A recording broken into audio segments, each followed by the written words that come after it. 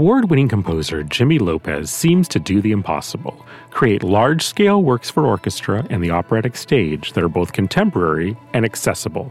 His 2015 opera, Bel Canto, written for the Lyric Opera of Chicago, met with great critical acclaim and was even featured on PBS's Great Performances. I sat down with Jimmy at the Alternate Thursdays studios in downtown LA, where he had just come from a meeting with Esa-Pekka Salonen regarding his latest commission, an oratorio for soprano Ana Maria Martinez and the Philharmonia Orchestra.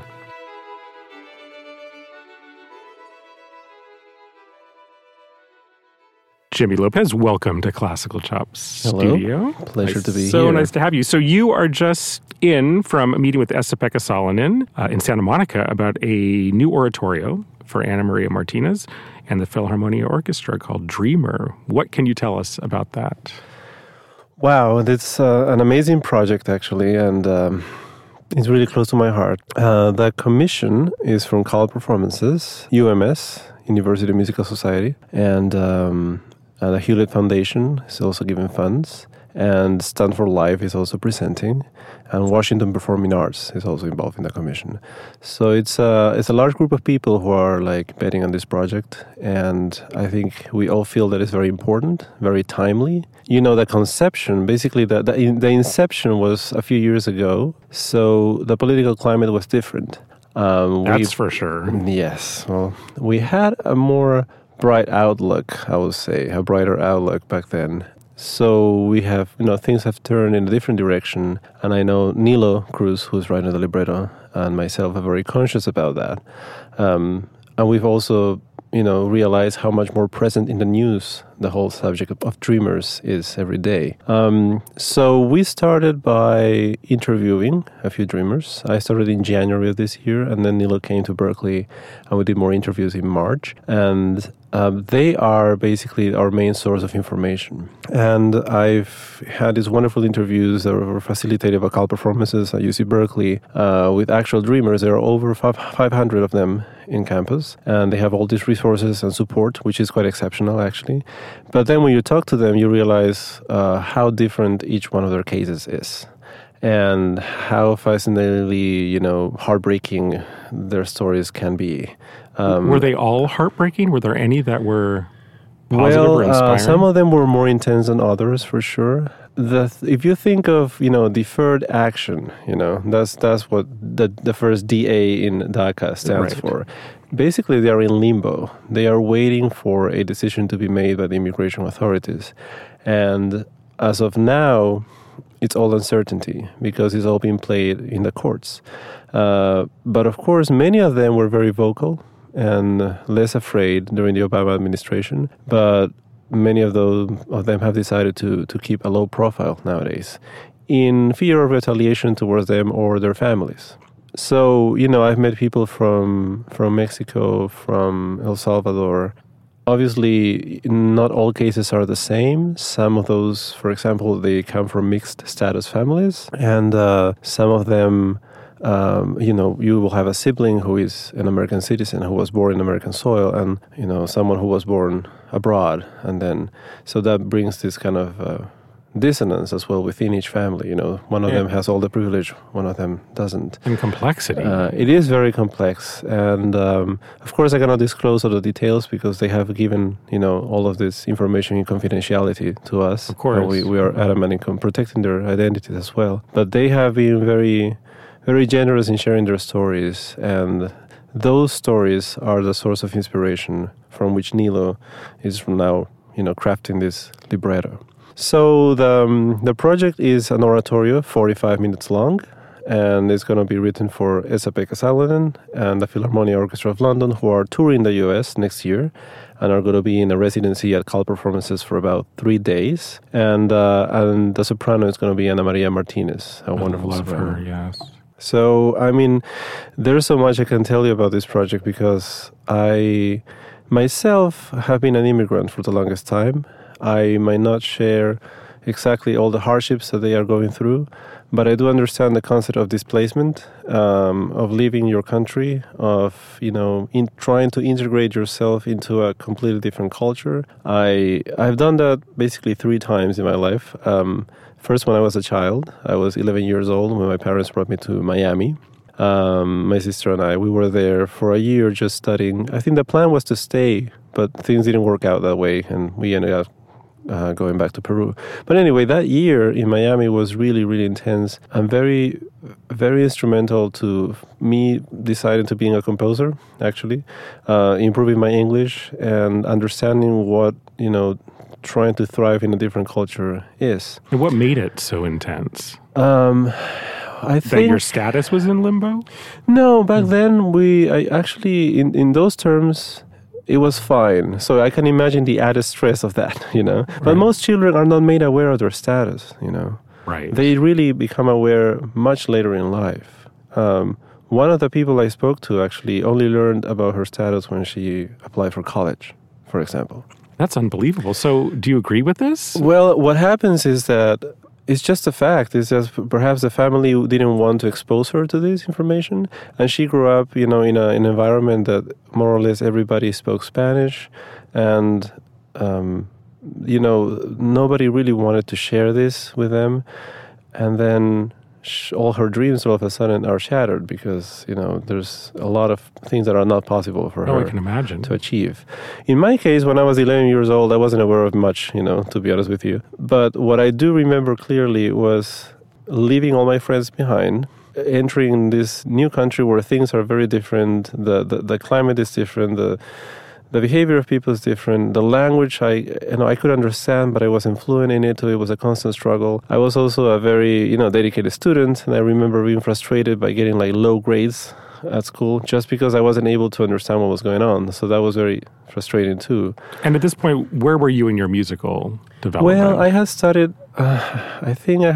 playing the piano when I was 5, but I will say more like playing around with the piano than actual playing. Funny thing is, I didn't even know how to read music back then. I started with a kind of a Suzuki-like method where I was just memorizing things. I don't think my parents thought I was going to be a serious musician. My sister started playing a little bit of the piano, and which actually it was an electric organ, to be literal, and then, I just toyed around with it and I liked it, but I was playing some pieces here and there, but I wasn't serious about music.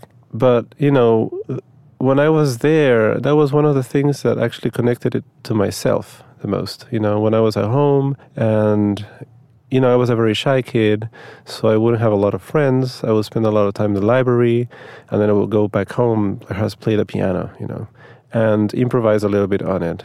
And I think that was one of the first sparks that I had of an intimate connection with the instrument that I hadn't had before, Before and it was with yourself, it seems, too. It was true. Your sanctuary.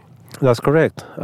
Before that, it was more like my parents want me to do this, and I like doing it, but they just like me to do it because they want me to play at family gatherings and all that, which I will do reluctantly, but I will do. But then it really became a tool for self-expression in a way that I hadn't expected, and that stayed with me when I went back to Peru. So now tell me about your training in Peru. Because one thing I want to talk about is, and you already mentioned this amazing background you have, especially with your academic studies from Finland or from Lima to Finland to Berkeley. I think this is fascinating.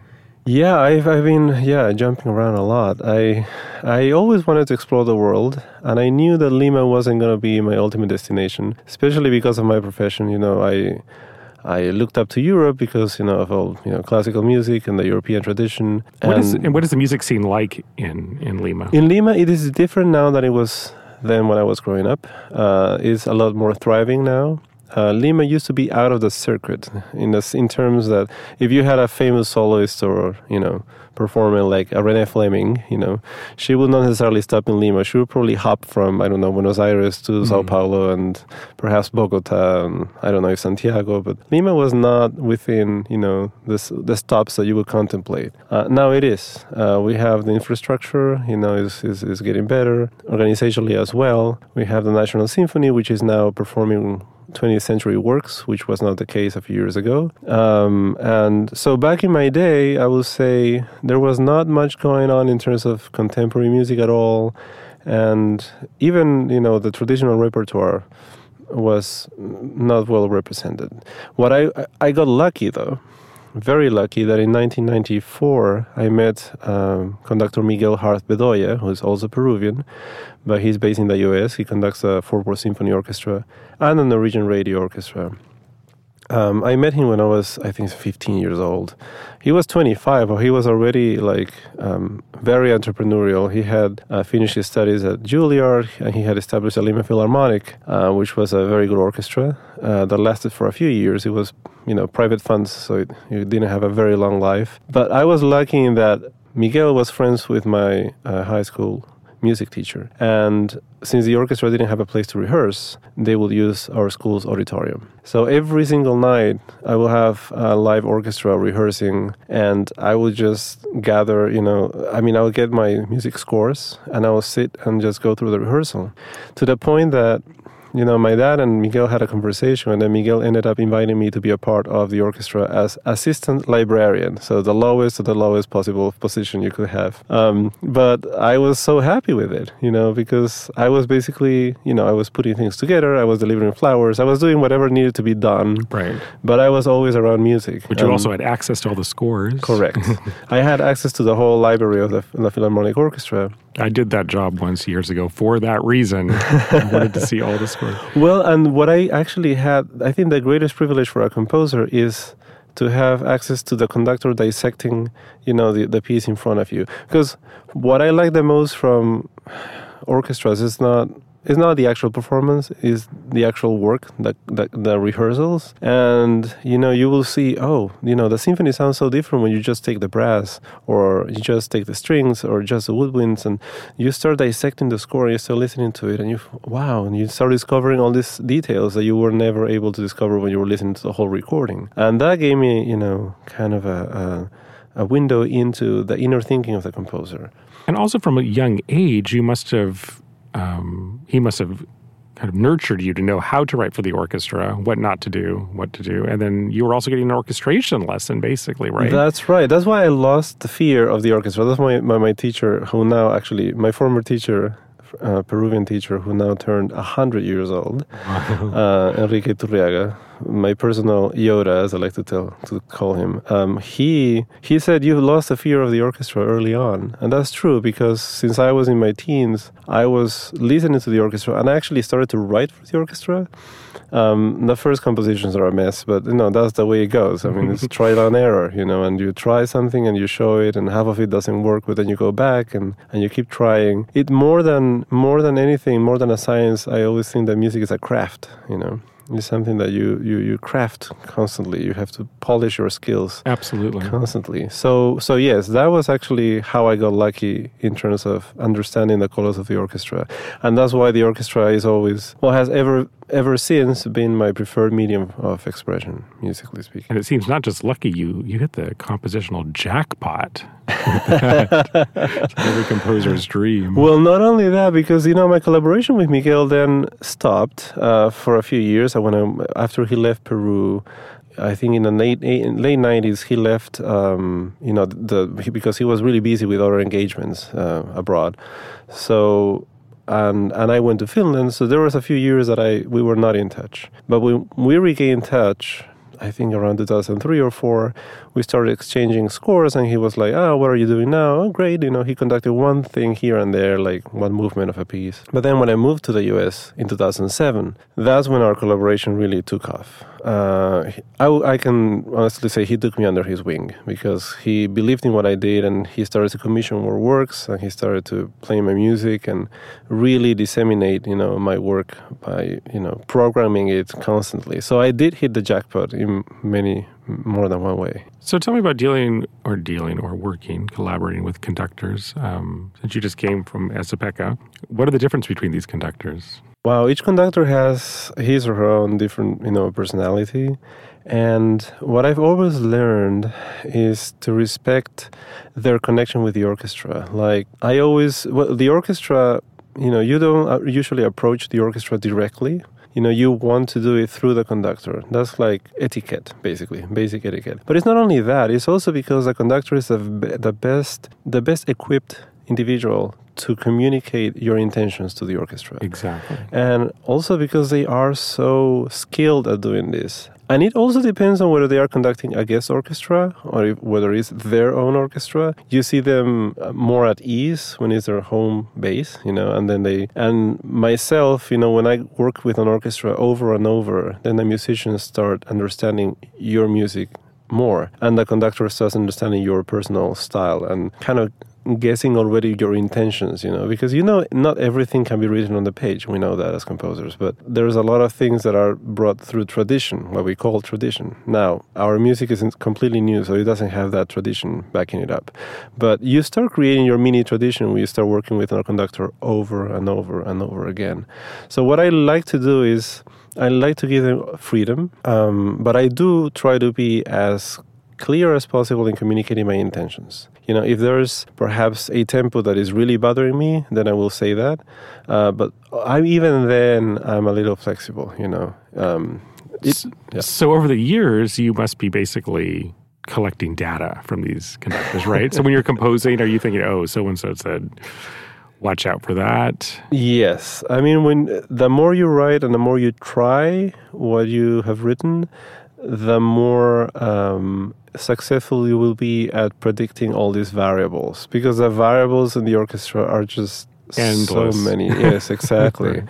So when you get to a rehearsal, you will always have to make adjustments, but you make less, over time.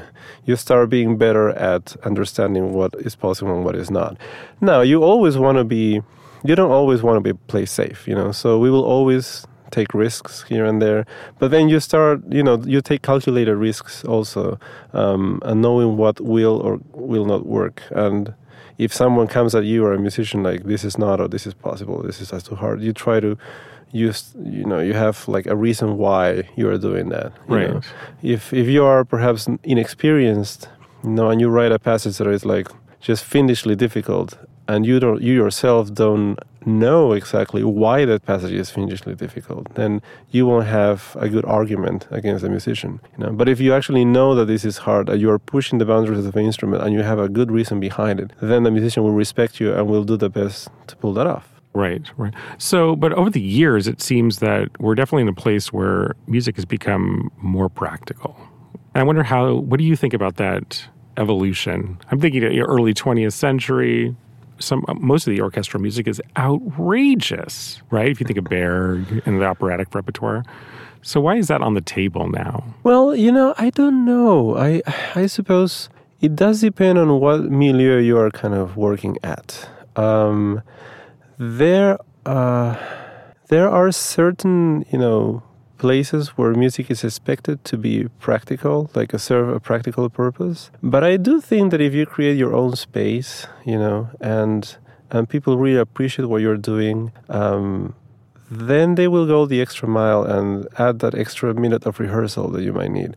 Now, we know that orchestras are famously expensive, and every minute counts. So contemporary works rarely get as much time as the larger works in the rest of the program. But then that's when you have to have, let's say, a skillful approach to how you write for the orchestra, in that you will be able to convey your intentions, but not necessarily write in the most complex, difficult passages ever possible, right?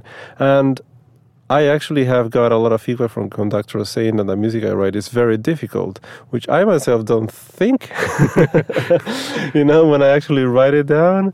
And I certainly don't set out to write difficult music just because of that. It's basically, I think a lot of it has to do with endurance as well. Right. When you wonder what that means this day and age, does that mean we couldn't sight read it? Well, there you go. But one thing I have been shifting for me in a positive way is that I've been able to write larger works. And when you do that, then you actually get the luxury of time.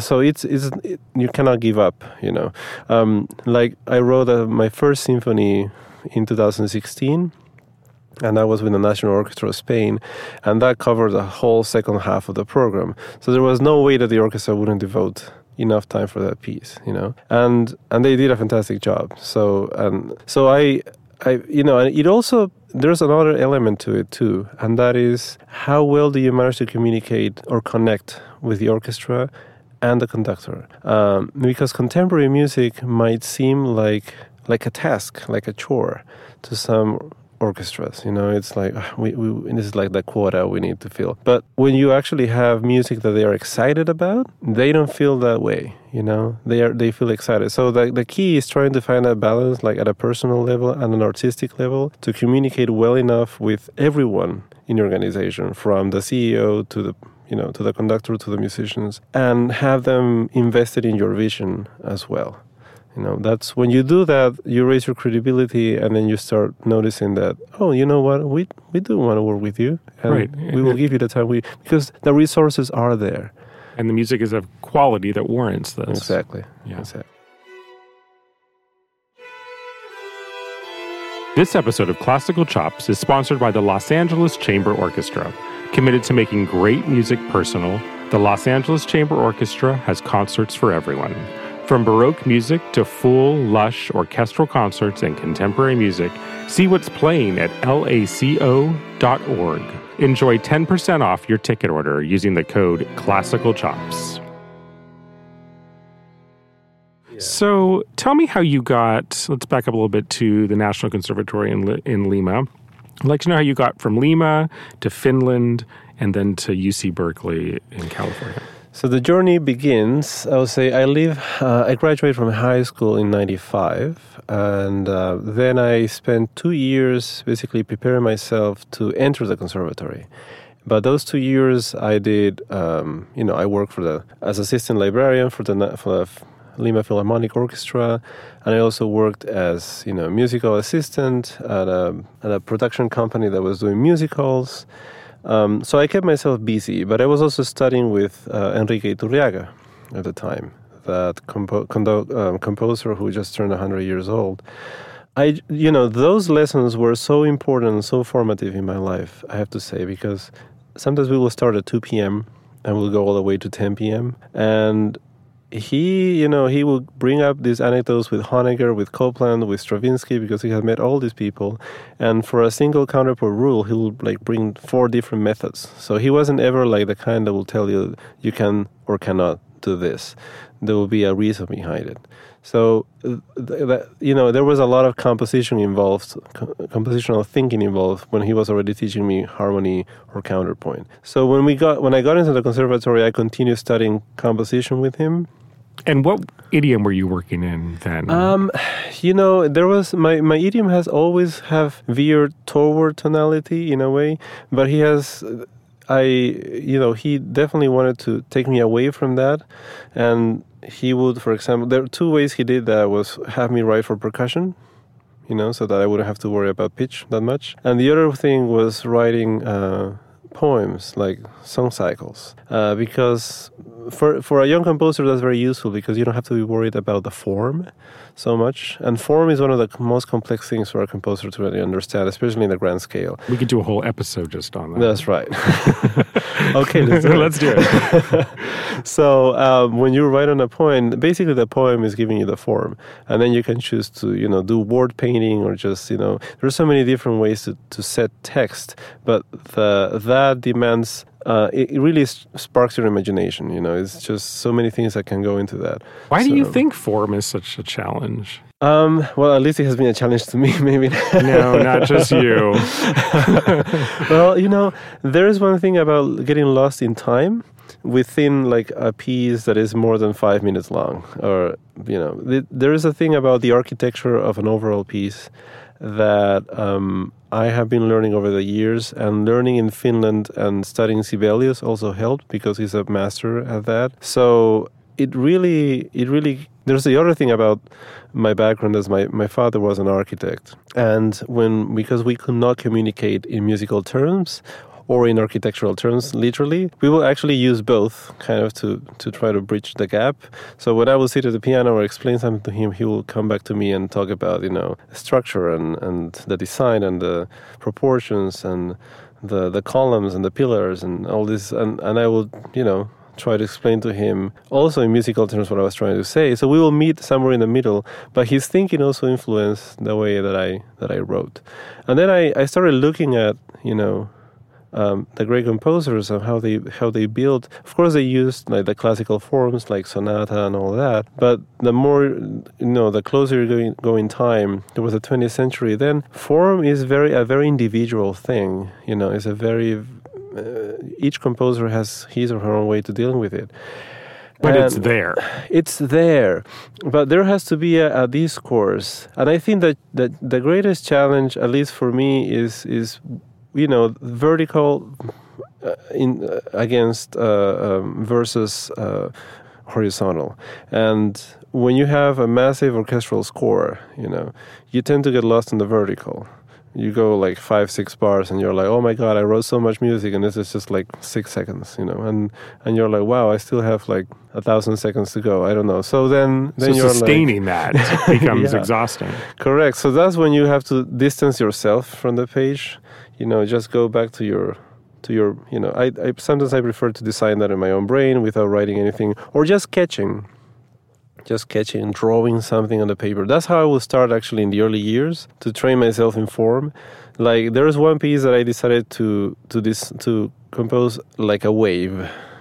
I said in overall terms, the overall shape is going to be this wave that's going to have a peak somewhere in the first third, and then the rest of it will go on decay. Now I started working on it, and the form ended up being the opposite. The peak ended up being in the 2/3 of the piece, which actually is more or less like the golden proportion. Then I understood. Now I understand why the golden proportion works so well.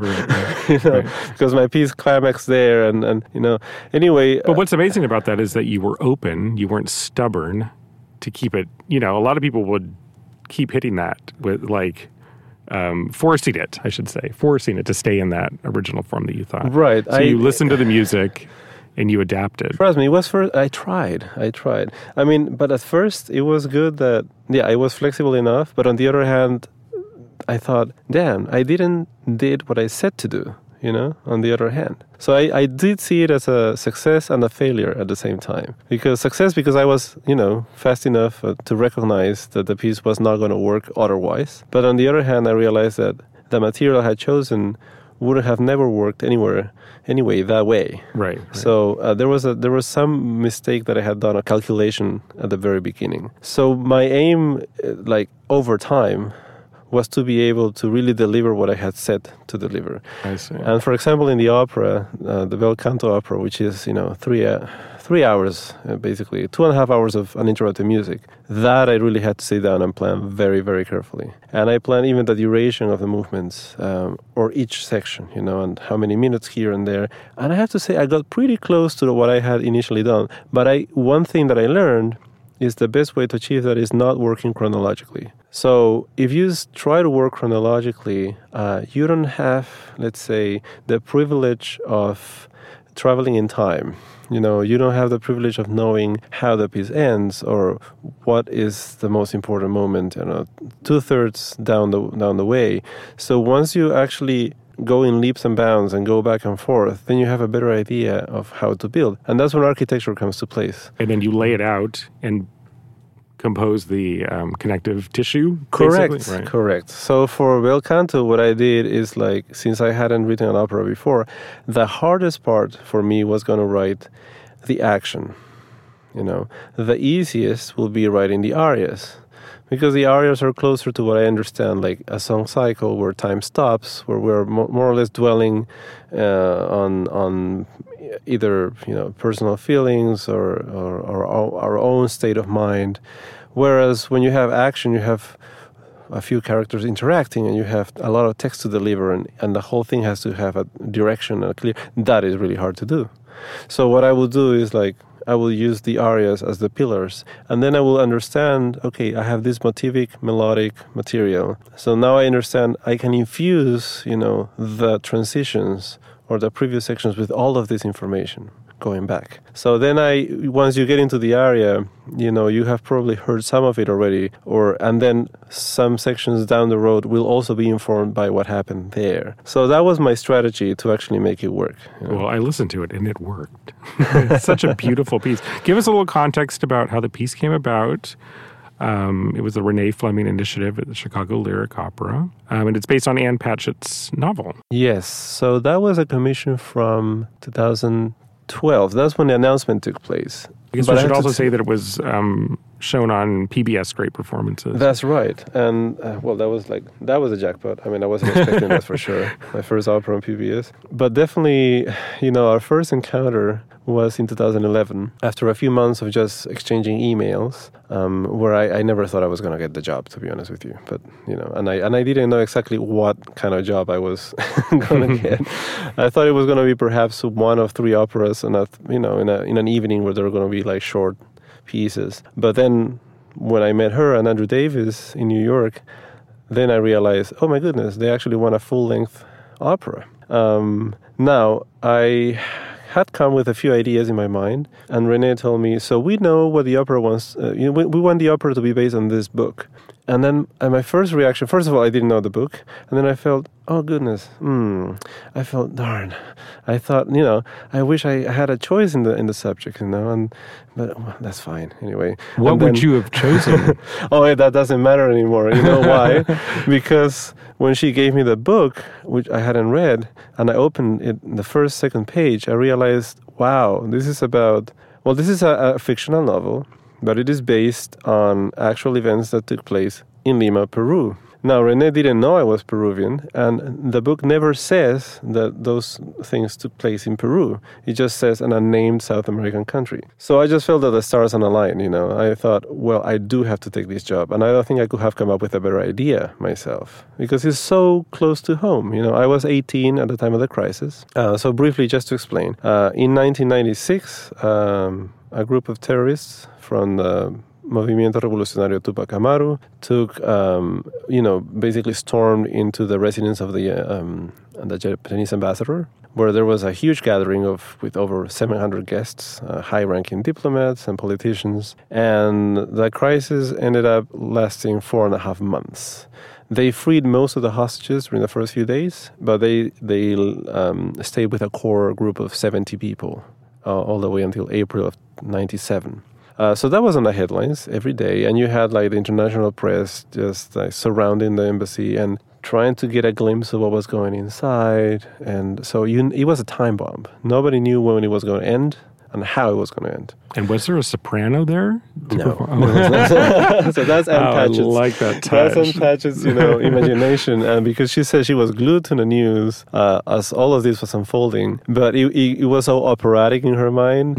And then she created in this, so it is a fictional story, but the frame is real, And when I took on the project, I also set to bring some of the elements from the actual crisis into the opera as well. So we were not shy, for example, when mentioning the place, the date, who the terrorists were. There are clear allusions to, the priest, but that was already in the book, actually. The priest, the Red Cross envoy, and all of that, that actually really happened. And then on stage with Kevin Newberry, when we were working on the stage design and the clothes designs, they were all based on the actual crisis as well. So when you see it on stage, what you see is very close to, of course, with certain licenses, but, even the uniforms were inspired on the actual events. In any case, so let's go back to when I was meeting with Renee. So she gave me the book. I read it. I said, yes, I want this so badly. Yes, I want to do this. And she said, great. So we started to look for a librettist. And I was very adamant in trying to get someone who spoke fluent Spanish, so I could actually share a lot of research material that I had, and someone who actually would understand more or less the complexities of South American reality. And the main reason for that was this. As a Peruvian, when you're trying to bring a book that is written by an American author into the stage, you want someone to be able to bridge the gap. And I thought Nilo was ideal. So because Nilo, first of all, he's fluent in both languages. He writes beautifully on both. He is from Cuba, but he came to the United States when he was 8 years old as a refugee, actually, a Pulitzer Prize winner. And he actually wrote one play called Two Sisters and a Piano that caught my attention among all his other plays, because it also is a kind of a hostage crisis. It's about two sisters that are kept in captivity by the militia by the government in Cuba, and all of it takes place within a house. Was he sold on the novel? He was immediately. He was sold. Our first meeting took place in December of 2011. We were supposed to go on for only, I think, an hour. That was the lunch that we were supposed to have. We ended up saying goodbye after 5 hours. We couldn't stop talking. And to date, actually, our phone calls are relatively long, I have to say. I'm working with him on Dreamer as well now. This is going to be our second collaboration, which is fantastic. So after we got our librettist, we got our director, Kevin Newberry, and then, everything started to flow. It just started happening. Yeah. Well, now tell me, where were you? Okay, so the opera is happening. You're going to write it. Where are you with your own operatic influences? What operas did you like? What was your experience with opera? My experience with opera was very limited up to that point. I was mostly into symphonic music, But that definitely opened I did my research. I started to go to all the Live in HD Med broadcasts. I started to revisit, some of the operas I had seen, to buy scores. And, I had always felt a certain affinity for the early operas, like the Monteverdis. And some of the masterful, Mozart are just an inevitable reference too. But there's some Britten, like The Turn of the Screw. It's just so beautiful. It's just so haunting, So it's hard. But I love the grandeur of a Wagner, orchestrally speaking, and vocally speaking too. So there was all of that coming. But I had to, at the same time, absorb all of it. And I had to distance myself from it too. Because I wanted my opera to have its own, flavor, its own rhythm too. And when you write an opera as a composer, you're also kind of delivering a statement of, well, this is how I see the form. This is my vision of the form. And there's one thing I do have, which is not necessarily a talent, but I I lose concentration really quickly when I get bored and I disconnect really easily.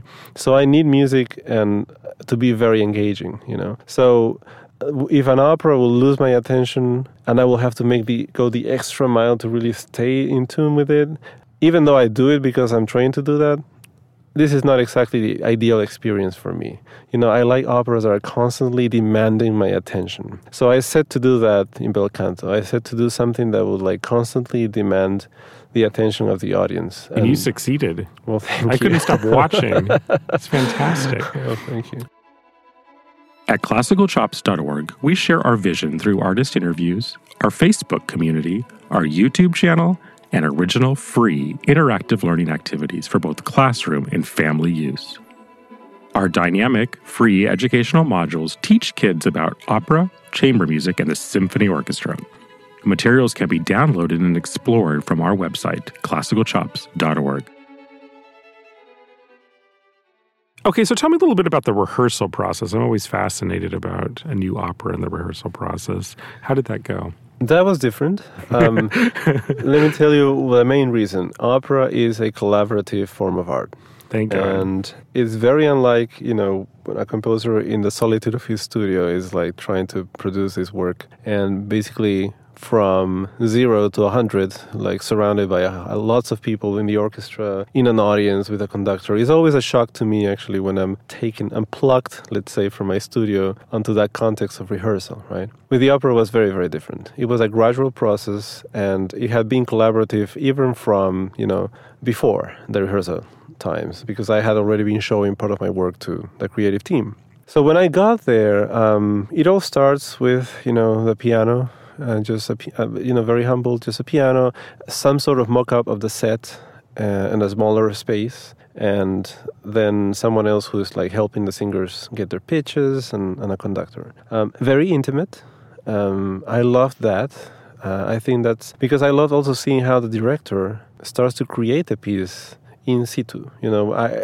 It's not like they do come with an idea of what they want to do, but Kevin especially was very different in that he was always he always says, best idea wins. And, it doesn't have to be me who comes up with the best idea. And so he's always very open and receptive to that, including, input from me. So I always wanted to, be very respectful because he's a director, but he was like, no, just tell me what you want, what you think. And the singers will do the same. They were encouraged to do the same. So you could see the piece coming together, little by little. And you could see that, whatever musical gestures you had written might be used in the way you had intended or not.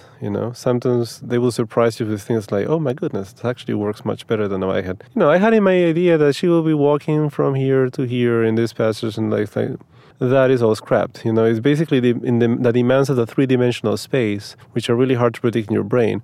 That also influences how you're going to create the piece. The rehearsal process then goes on to, I will say that was like 2-3 weeks of that. We had a luxury of having 6 weeks, actually, of rehearsal for this premiere. And with the orchestra, I will sometimes have to split myself because towards the end of the process, I will have to go down to rehearse with the orchestra, and that was so exhilarating, but at the same time so frustrating, because unlike an orchestral work that you rehearse from beginning to end, more or less, you can read in a single rehearsal. I think we spent 3 rehearsals, and we only managed to go to the end of the opera at the end of the 3rd or the beginning of the 4th. I can't remember right now. So it was like, oh my goodness, give me the ending. I need this right now. But it was just great because Andrew Davis was very, very, very disciplined in how he knows how to surgically attack the passages, and so he knew what needed to be worked on. So he wasn't necessarily going in chronological order, right? But then you see the orchestra. But it's still not complete, We still need the singers on top of that. And then will come the Sitzprobe. And that was an event in its own because it feels like a concert in a way. The concert setting of the opera also gives new light to the music. But then you add all the complexity of the staging to that. It's just...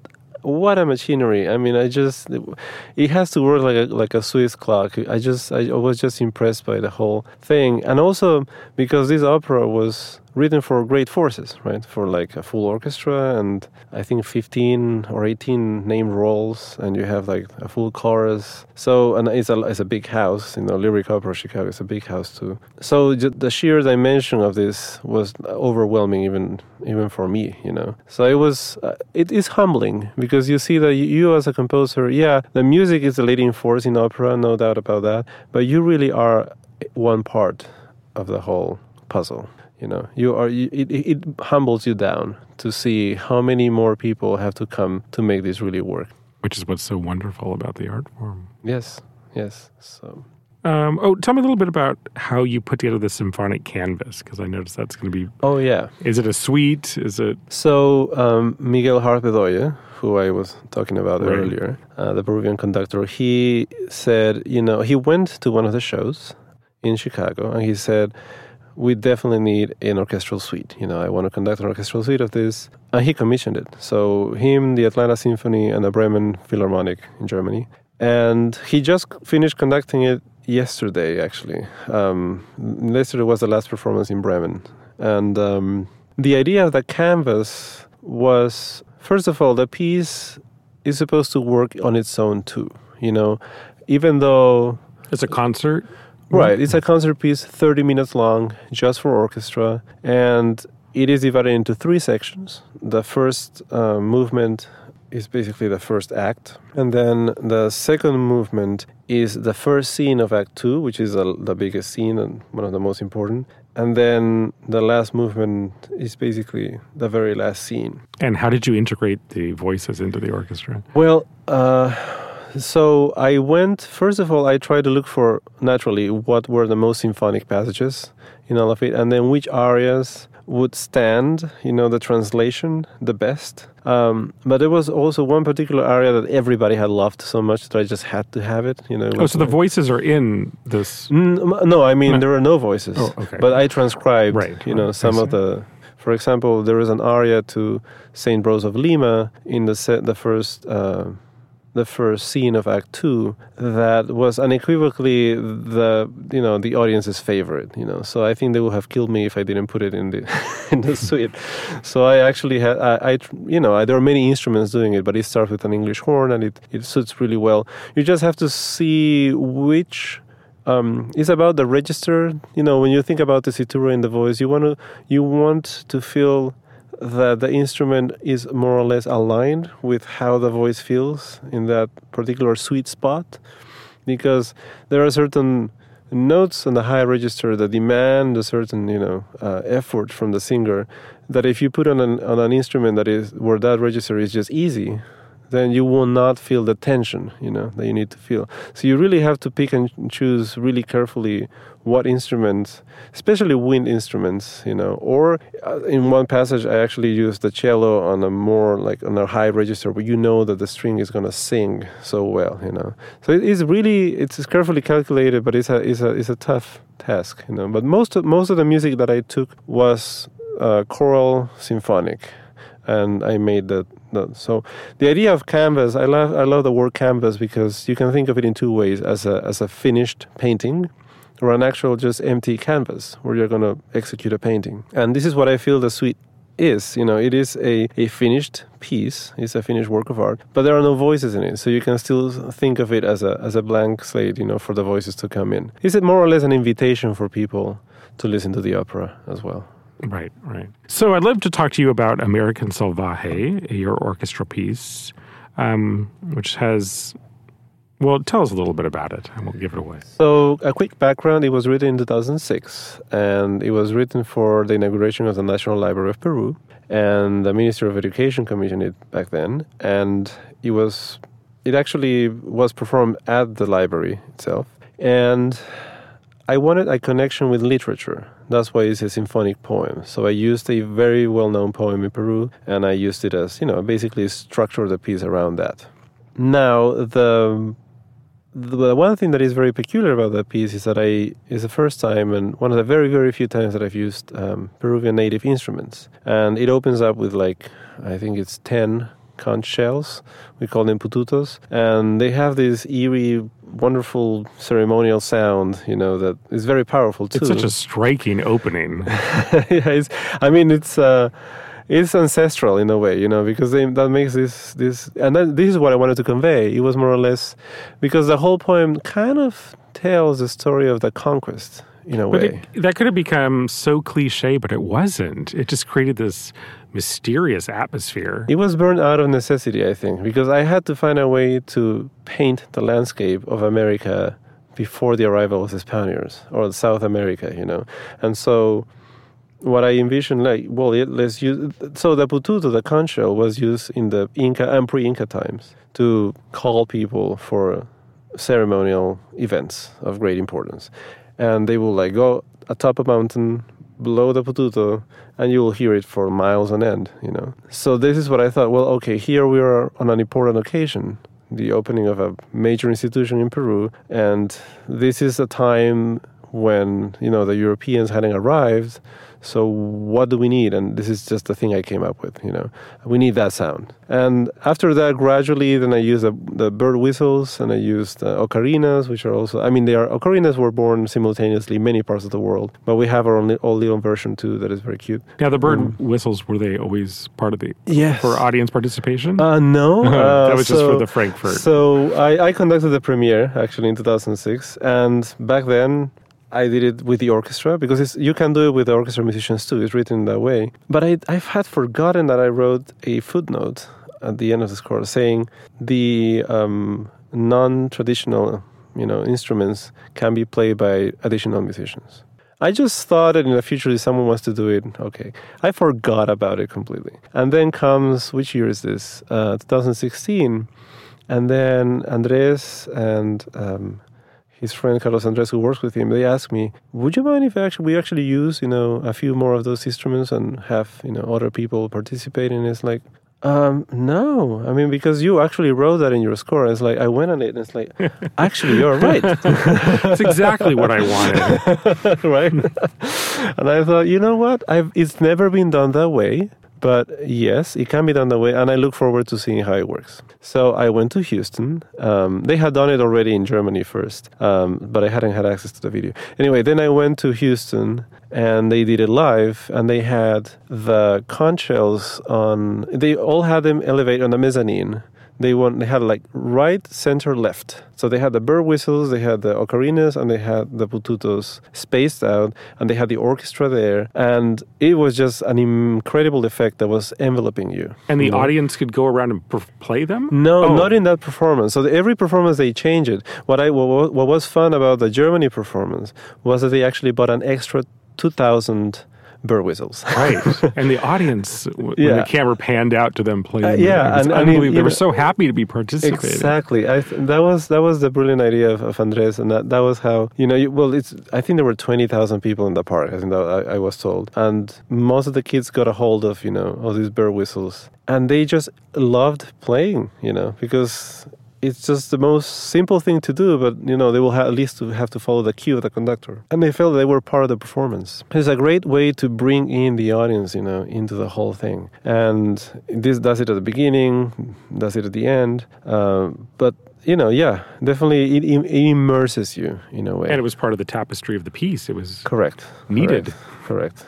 So, and that's, how the piece progresses. And as it goes on, it kind of, I bring this massive chorale that kind of represents the arrival of the Spaniards and all that, and everything fuses together. But the one thing that I like of the poem, there has always been a very conflicted history in Peru and South America in general about the mixed Spanish, Inca, or native Indian heritage. And they always clashed, culturally. But what I like about the poem is that the poet is proud of both heritages.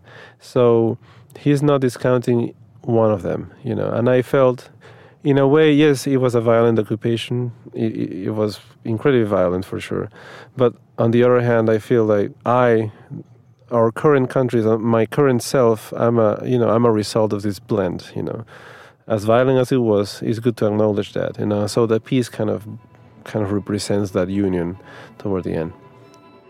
It's beautiful. I'm Brett Banducci, and you've been listening to Classical Chops Studio, the podcast from classicalchops.org. You can follow us on Facebook and YouTube, and if you haven't already, please subscribe and review us on iTunes, Spotify, SoundCloud, or wherever you get your favorite podcast. Thanks for listening.